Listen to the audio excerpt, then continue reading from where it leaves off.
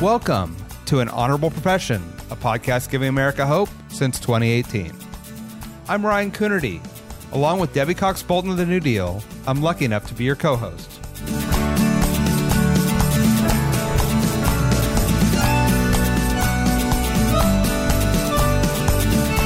An Honorable Profession is a New Deal Leaders podcast. The New Deal is an organization that supports the next generation of American leaders.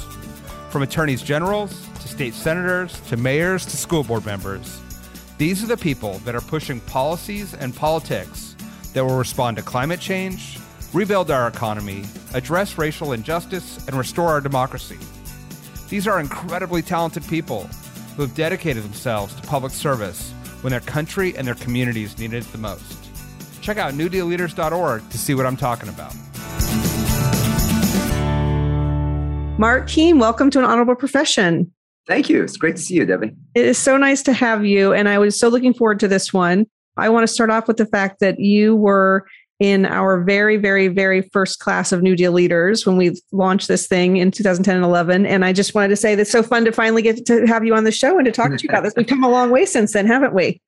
Oh, absolutely. And frankly, it doesn't feel like it was, 10, 12 years ago because we've had so much fun, and watching all of our new classes every year has just been an incredible opportunity to network, meet great people, be inspired, and how successful our organization has been. It's been a real pleasure to be part of this. Thank you. Well, we've loved having you. And I wanted to just dive right in and start as I think back to when you were first elected in 2010. I believe at the time you were the first Asian-born immigrant and the first Korean American ever elected to a state-level office in Virginia. And if you fast forward to 2021, you've just co-founded the General Assembly's first Asian American Pacific Islander caucus. That is some change. And I'm wondering kind of how you have seen the membership of the legislature change over your 10 years there. Yeah, well, thank you. First of all, I was elected in 2009 because Virginia has our crazy state elections in odd years instead of even years.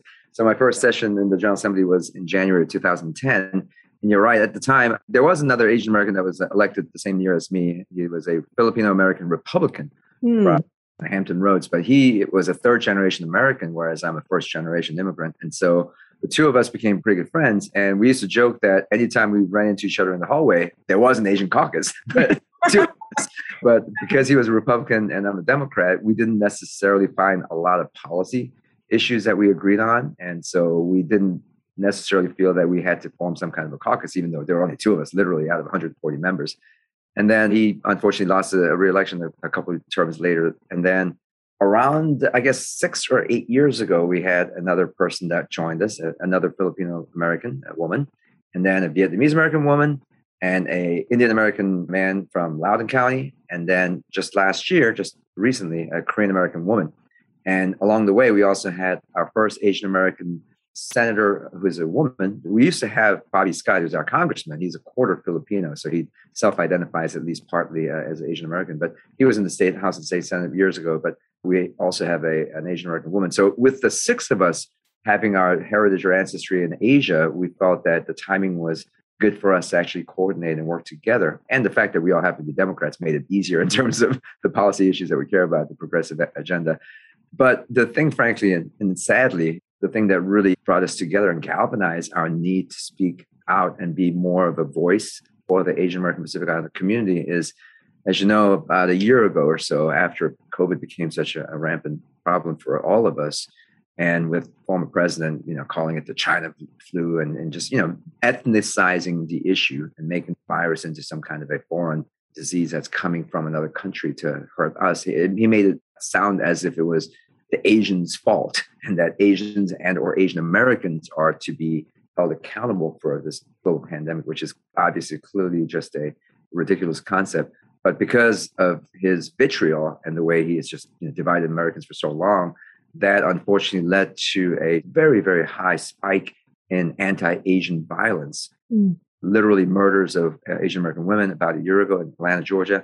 And you're seeing it every single day in New York City, especially Asian American women. They're just targeted for just complete random violence, just brutal attacks. We've had women being pushed into the subways, murdered in cold blood. And so clearly we can't point to a motive to say this is all driven 100% by anti-Asian hate. But it's clear that when you see this many incidents happening at the same time, we felt that it was time for us to really speak out and make sure most Americans who are not familiar with Asian Americans would be more familiar with who we are as people. And as state lawmakers, we felt an added obligation and responsibility to make sure that our colleagues in the General Assembly, as well as statewide, all of our policymakers understand our community better. So that's why we formalized an actual caucus. That's so wonderful. And I mean, it is so just distressing what's been going on with Asian Americans. I mean, really just in also, it feels like every time there's something else happens right now, we've got Russian Americans being targeted for discrimination because of what's happening in the Ukraine. It is so sad to see. Has the caucus, it kind of expanded its scope and the kind of, that's you said, galvanized you? Have you been able to work on other issues as well? Yes. In fact, this year I was very proud of it. I was elected chair, I think only because I'm the oldest guy, but I was elected chair of the caucus.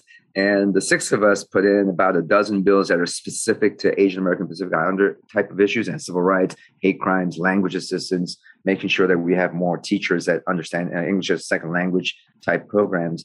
And one of the other areas that we focused on is because of the Afghan, and we're talking about things like what's going on in Russia versus Ukraine and the aftermath of that.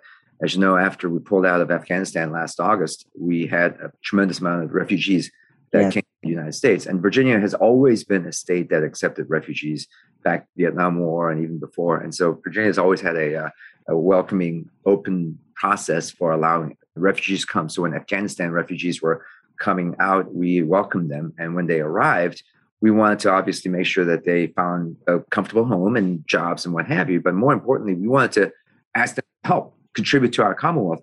So one of my colleagues came up with this great idea that we have a teacher shortage. I mean, we have nurse shortage. We have all kinds of labor shortages everywhere. Right. But in particular with teachers, there were some Afghan refugees that were credentialed and licensed to teach in their home countries. And yet, because of our laws, we weren't allowed to use that foreign license credentialing immediately.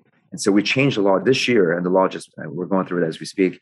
The law is going to now allow for qualified teachers of certain license and accreditation can then have an easier way of becoming teachers in Virginia to fill that shortage, and also give them a chance to work in Virginia, which is, the whole point is to make sure that refugees are contributing to our community as well as us contributing back to them. So that was an idea that our caucus came up with, and it's going to become law in Virginia. So I felt that about half of the bills that we put in this year are going to become law. We also have some budget funding items for language assistance that we're waiting for the governor to sign. So I felt good that we were able to incorporate our community's needs and our priorities into the mainstream conversation about what Virginia needs. And frankly, being a person of ethnic background, I think all of us really aspire to that. We're not asking for special treatment. We're not asking us to be singled out and treated differently because of our race or our gender, or frankly, or sexual identity or religion or any other category that you might try to divide us with. All we're saying is treat us as equal partners, and to the extent that the laws are not equitable, because some of us have been here less, or some of us have language assistance, or some obviously people, African Americans who have a horrible, tragic in slavery history. We want to make sure that we remedy the wrongs and give them an opportunity to come back in a way, that those communities come back in a way where our society does have that equitable result. And so for Asian Americans and Pacific Islanders, which is the fastest growing community in America right now, as well as in Virginia, but it's the fastest growing community, we want to ensure that our states and our private sector are as welcoming and inclusive of them. And so in that context, we're looking for ways to make sure that our state laws are as equitable as possible. Yeah, that's so wonderful. I love that legislation. I hope other people are listening and will copy that on the teacher certification. It just seems like it should not be so burdensome to be able to transfer those skills and, like you said, become contributing members of society right away. You mentioned how successful the caucus has been. I also want to just shout out that you've been incredibly productive and effective as a legislator. You've authored more than 200 bills and had, I think, about 120 of those or so signed into law. And interestingly, both by Democratic and Republican governors, when you were serving in legislature in Democratic majorities and Democratic minorities. I'm curious, looking back at that, how it is when you're in a different place, whether you're in the majority or the minority, what kind of strategies you've used to be successful, depending on the makeup of the body. Yeah, well, first of all, it's been a tremendous honor to serve in the General Assembly, and being a state legislator gives you a chance to work on a whole variety of issues. I mean, I have lots of friends who are school board members or city council members or mayors. Of course, we have many friends in the national politics as well. I think the state level is a good balance for me in terms of my interest areas, because I've worked in national politics. And I remember I used to work for Senator Dick Durbin. I've spent time in the Clinton administration as well. The federal level the issues are really exciting and it's broad and it's, life and death, war and peace. I mean, you're talking tremendous issues, but you don't feel the sense that you're making a difference immediately because change happens so slowly. And the instrument of government is so big and so bureaucratic that sometimes you feel like I'm working really hard, but I'm not sure if I'm seeing any results.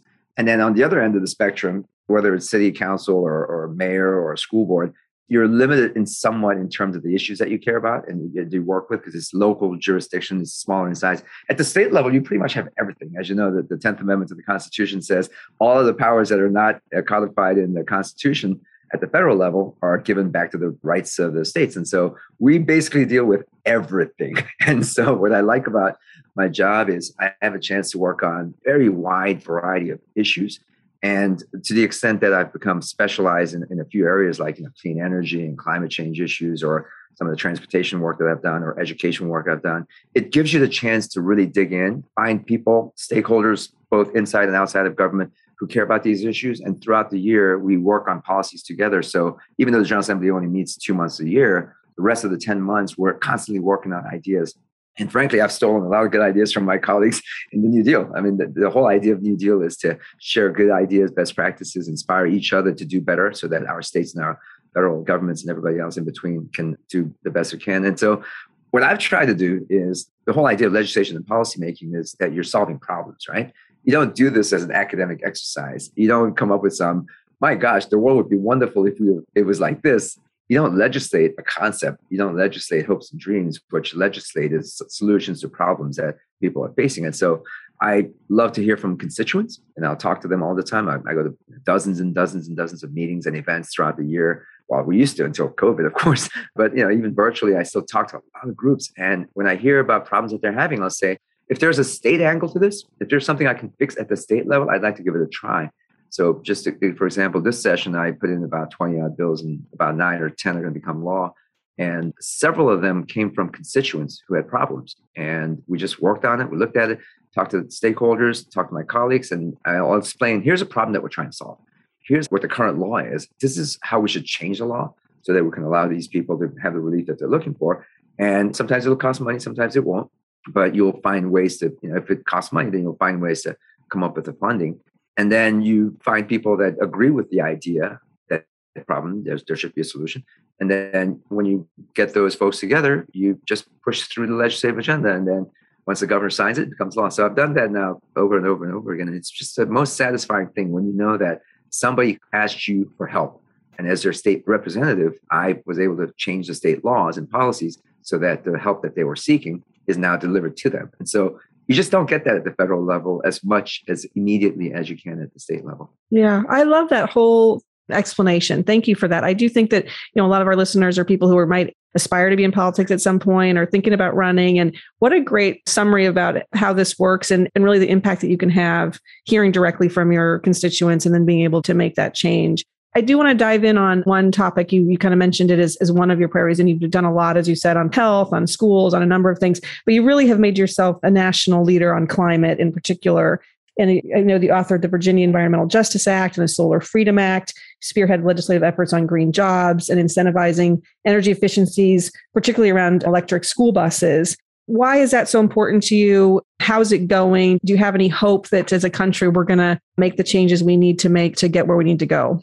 Well, first of all, I think, all the issues that we work on, whether we're in national office or state and local offices, everything is important. And clearly there are people that will be hurt or benefit based on the work that we do. And so I don't think that we can ever say one issue is more important than another, especially because everybody has different interests. But what I'll say, though, about the climate agenda and the reason why I'm so focused on making sure that we're weaning ourselves off of fossil fuel and carbon-emitting products to a world where renewable and alternative fuels can be our main source of energy. The reason why I care about that a lot is because it's the one thing that, frankly, if we don't do something about, everybody will be harmed by it. If we have great schools in Virginia, that's wonderful. But if you have bad schools in Alabama, that's not good.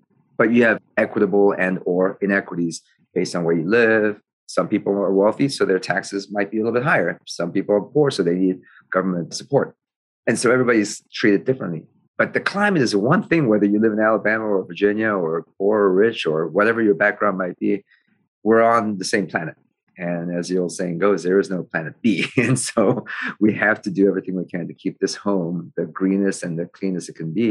And so I've come to a realization that the most important work I can do, and frankly, all of us can do as citizens as well as legislators, is to do our part to make sure that the climate is not more warmer and more dirty and more polluted and more harmful. And so over the last 12, 13 years, I've put in, I don't know how many bills I've put in, but I've been able to pass quite a few bills that I feel has really made a difference in Virginia. For example, the Environmental Justice Act is something that I just assumed that we had it, when I first started. And I used to practice environmental law many years ago, and I've done some work on environmental justice in my previous career. So I just assumed that we had that. But the more I learned about it, the more I realized, you know what, we don't have an Environmental Justice Act, like a comprehensive one. We have bits and pieces of local planning, outreach and such. And the reason why I was driven to look at that was we had some of these massive methane gas pipelines that were proposed throughout Virginia. In fact, it's a very hot topic now, given what's happening in Ukraine and the Russian Nord Stream 2 pipelines. But we had a pipeline that was planned to go into Virginia, coming from Western Pennsylvania all the way down to North Carolina.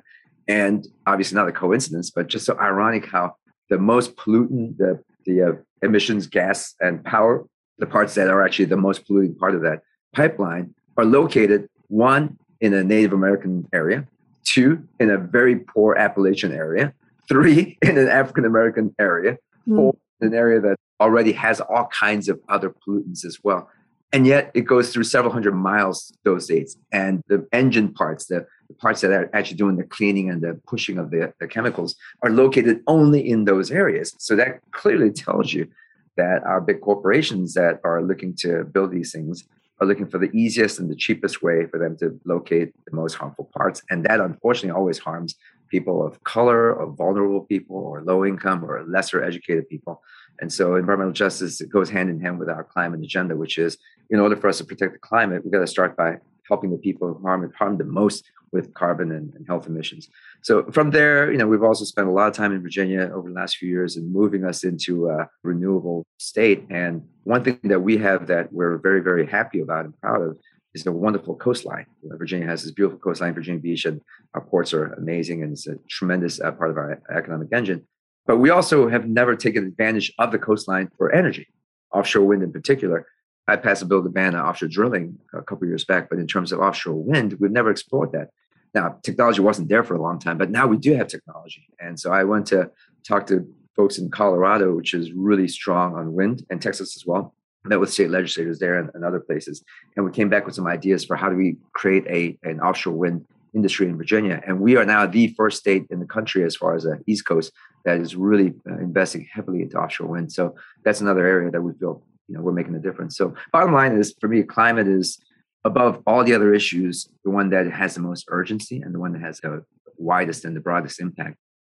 I do want to sneak in one political question, because basically, of course, you mentioned the off-year cycle that Virginia's on. So you were one of only two states that had a gubernatorial race last year. All eyes were on Virginia last November to see what would happen. And of course, now Governor Youngkin beat Terry McAuliffe. And I'm sure you get asked this question a lot, but I think there's a question of what should we take from that? Of course, we're already in a different place now than we were in November, frankly, let alone where we'll be from now to next November. But do you have any lessons or takeaways from that race that you would want to share with national Democrats about going to the midterms?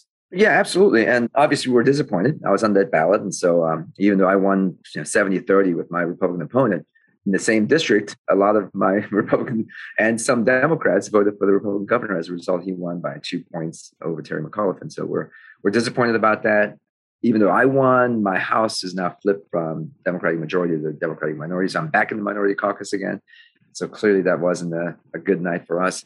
But I think there are local lessons that we learned, just Virginia specific, because we're so unique in terms of our political history, and then national lessons that we should learn. And I hope that our friends in Washington and other places will really understand it. Just on the local thing, just really quickly, Virginia has had this weird trend since 1976, since Jimmy Carter was elected president. Every year since Jimmy Carter was president, whenever we had our governor's race a year after the presidential election, the party that just won the White House loses a governor's race. That's just been a trend. And it makes complete sense if you think about it, right? You have a president that gets elected, and then there's this honeymoon period. Everybody loves him. him, unfortunately, until now. Everybody loves him. And then a few months later, they start souring on him, saying, wait a minute, he's not doing everything that he promised, or, the economy's not as strong, or what have you. And so once the honeymoon period is over, they start having a buyer's remorse, thinking, oh, I'm not sure if you made the right decision. The president's approval rates goes down. And the very next opportunity for them to express their frustration at that party is Virginia governor's race. And we just happen to be so close to Washington, D.C., that the Washington pundits and the consultants and the lobbyists and the staffers who are involved in national politics, who really are frustrated at what's going on in Washington, take it out in Virginia, as opposed to New Jersey, which is the other state that's a little bit further away from us. As a result, I call it the buyer's remorse elections, every governor's race. The only time that trend did not take place was in 2013, when 2012, after President Obama won his re-election. 2013, we had a Democratic governor who won. So that broke the trend. That was Terry McAuliffe. This past year, we went right back to the trend that was. Right? So Trump wins in 2016, Ralph Northam, Democrat, wins in 2017. This time, Joe Biden wins, and then Republican. So there's nothing really surprising to us in terms of that backlash, that buyer remorse aspect of it. So that's the local lesson. But for the national lesson is, frankly, you can't win if you don't have a strong message. And Terry McAuliffe is a personal friend. He was a great governor. I know him well. And of course, all of us in New Deal think the world of him because he's come to our meetings many times. And he is an outstanding public servant and a great leader in so many different ways. Unfortunately, in this cycle, his message was just too muddled in a way where it was hard to break through. If first we talked about how horrible Trump is, and therefore anybody affiliated with Trump or Republicans are just not good. And then that turned into, well, actually, I was governor and I was a successful governor, so I can repeat all the great work I've done. And then that became, by the way, here are all the other things I want to get done if I have time, because now I'll be serving again. And so it just wasn't a clear message. Whereas the other side picked up on this national frustration at COVID, the shutdown, the lockdowns with the schools, and this very unfortunate, tragic ways that the Republicans and some of the far right have turned our schools into battlefield. School grounds and school board in particular has become a place where all these social agenda issues, from trans bathrooms to equity to changing the names of federal buildings, and all those things just kind of rolled into this one massive, there's a problem with schools. And the Republicans turned that into saying, well, the problem with schools is that parents are not involved, or they're not allowed to be involved, which is not true. And so this whole parent first idea. And now we're seeing that in San Francisco, obviously, with the recall that just happened a couple of weeks ago. So I think the idea that they have turned schools and public school system and education issues into something that's a vitriolic issue for them politically, I think it was because of COVID. Obviously, that had a lot to do with it. But it also had to do with an underlying feeling that not as many parents felt like they had control over what was happening in the schools. So I think the national lesson there is you have to explain what is going on all the time, right? I mean, if we are, as public officials, our job is to represent our communities in the government, but we sometimes forget to do the second part, which is to represent the government to the people, right? So I hear from constituents all the time. I'll say, I'll take care of this and make sure I can fix your problems. But I need to also spend more time going to meetings, town halls, going to Rotary clubs and all these places and explain to them what the government's doing so that they're not suspicious about what we're doing. So that two-way conversation of us explaining what's going on, whether it's a school board meeting or a local town meeting or even at the federal level. And, we know this from the last several months of our friends in Washington bickering about BBB, right? The Build Back Better. I mean, it's disappointing that the bill never passed. But they also spent so much time talking about, should it be $3 trillion? Should it be $1 trillion? Should it be this? Nobody actually sat down and said, here's why we need to deliver BBB. This is what's going to be good for you, Mr. Citizen, Mrs. Citizen. This is why we want to pass this bill. So whether it's trillion or 5 trillion or 1 trillion, this is what it's going to mean for you in your pocketbook. And we, unfortunately, were not as good at that, I think, in the last few months. And as a result, President Biden's approval rating is not as high as it should be. So I think the lesson there is, as public officials, our job is to constantly explain what we're doing to the people, answering their questions, and simplifying it in a way that they can actually make sense for themselves. And as we know, all of us have a tendency to talk in either it's in Washington parlance or Richmond parlance or whatever state. We tend to talk from a inside baseball type of language. I try really hard to just simplify things and talk as if I'm talking to my neighbor or my neighbor's kids for that matter, and just explain things in a way like, this is what your government's doing. This is what's happening right now. And if you have questions, please let me know.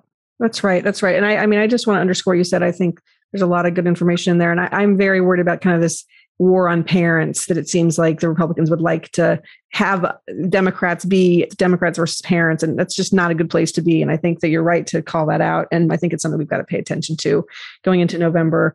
I do want to get the chance to talk to you a little bit about your path into public service. This, of course, is called an honorable profession, and that it is for sure. As you know, I'm so grateful to the folks who stand up and do this for a living. It's not an easy time all the time. So your father was a pastor, as I know, and you were born in South Korea. You lived in Vietnam and Australia before you moved to California. And then you went on to college to study political science and then law school. And you already mentioned a little bit of the work you did at the federal level, the Clinton administration and on the Hill. But I guess looking at that, your resume and realizing you started in political science and law school, was public service always on your mind, or was this a different journey? So a couple of things. One is, because my father was a pastor and he did a lot of missionary work, which is why we traveled so much when I was a kid. We lived in different countries because he set up churches for immigrants in particular. And my mother, unfortunately, never had a formal education growing up in Korea as a woman in the 1950s. Not many opportunities. Yeah. She ended up working in a factory until she retired. And so neither of my parents really drove us to do something particular. I mean, unlike a lot of immigrant kids, they never said, oh, you got to get straight A's and you have to go to Harvard and you have to do all this and you have to become a doctor. Or none of that. They just said, look, you're in America.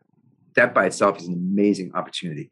Something that my parents obviously didn't have when they were young, to have a country that is so giving, so generous in so many different ways with so much opportunities. So we're in America. Do everything you can to be part of this country and do something meaningful in your life, not just for money, not just for status or whatever it is. And so my passion was always serving in government service, public service, serving immigrant communities, translating, and then I eventually became an attorney. But my exposure to politics and national politics happened fairly early. I was in college, as you said, I was a political science major at the University of California, Irvine. And I found out that there's this program called the UC-DC program, University of California, Washington, D.C. program. And it's a very good internship program. And I just kind of on a whim, I applied for it, not really thinking that I would move to Washington or anything, but I just thought, I'll give it a try. And I was selected for it. And even though I was a Democrat, I didn't know enough about what it means to be a Democrat versus a Republican. So I said, I just want to try whatever I can gain experience-wise. And my congressman at the time was a very conservative Republican because I live in Orange County. And his office made me an offer. I said, thanks, but no thanks. I said, I'm that's not it.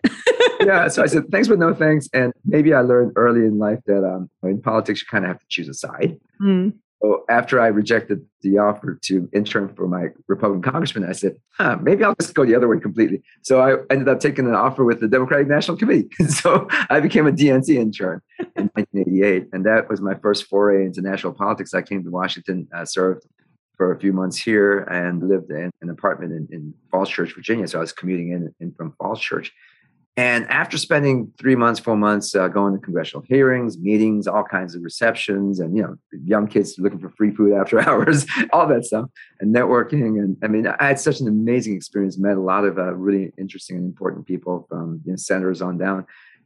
And then when I left that experience, I was really lucky. I was hired to work at the Democratic Convention in Atlanta, which happened right away. And Michael Dukakis was our nominee. I got to know Governor Dukakis a little bit through my internship. And so I was hired to be a floor staff for the convention. So I did that. So during that 6 or 5 months or so that I worked in Washington and then in Atlanta, I walked away with 2 lessons.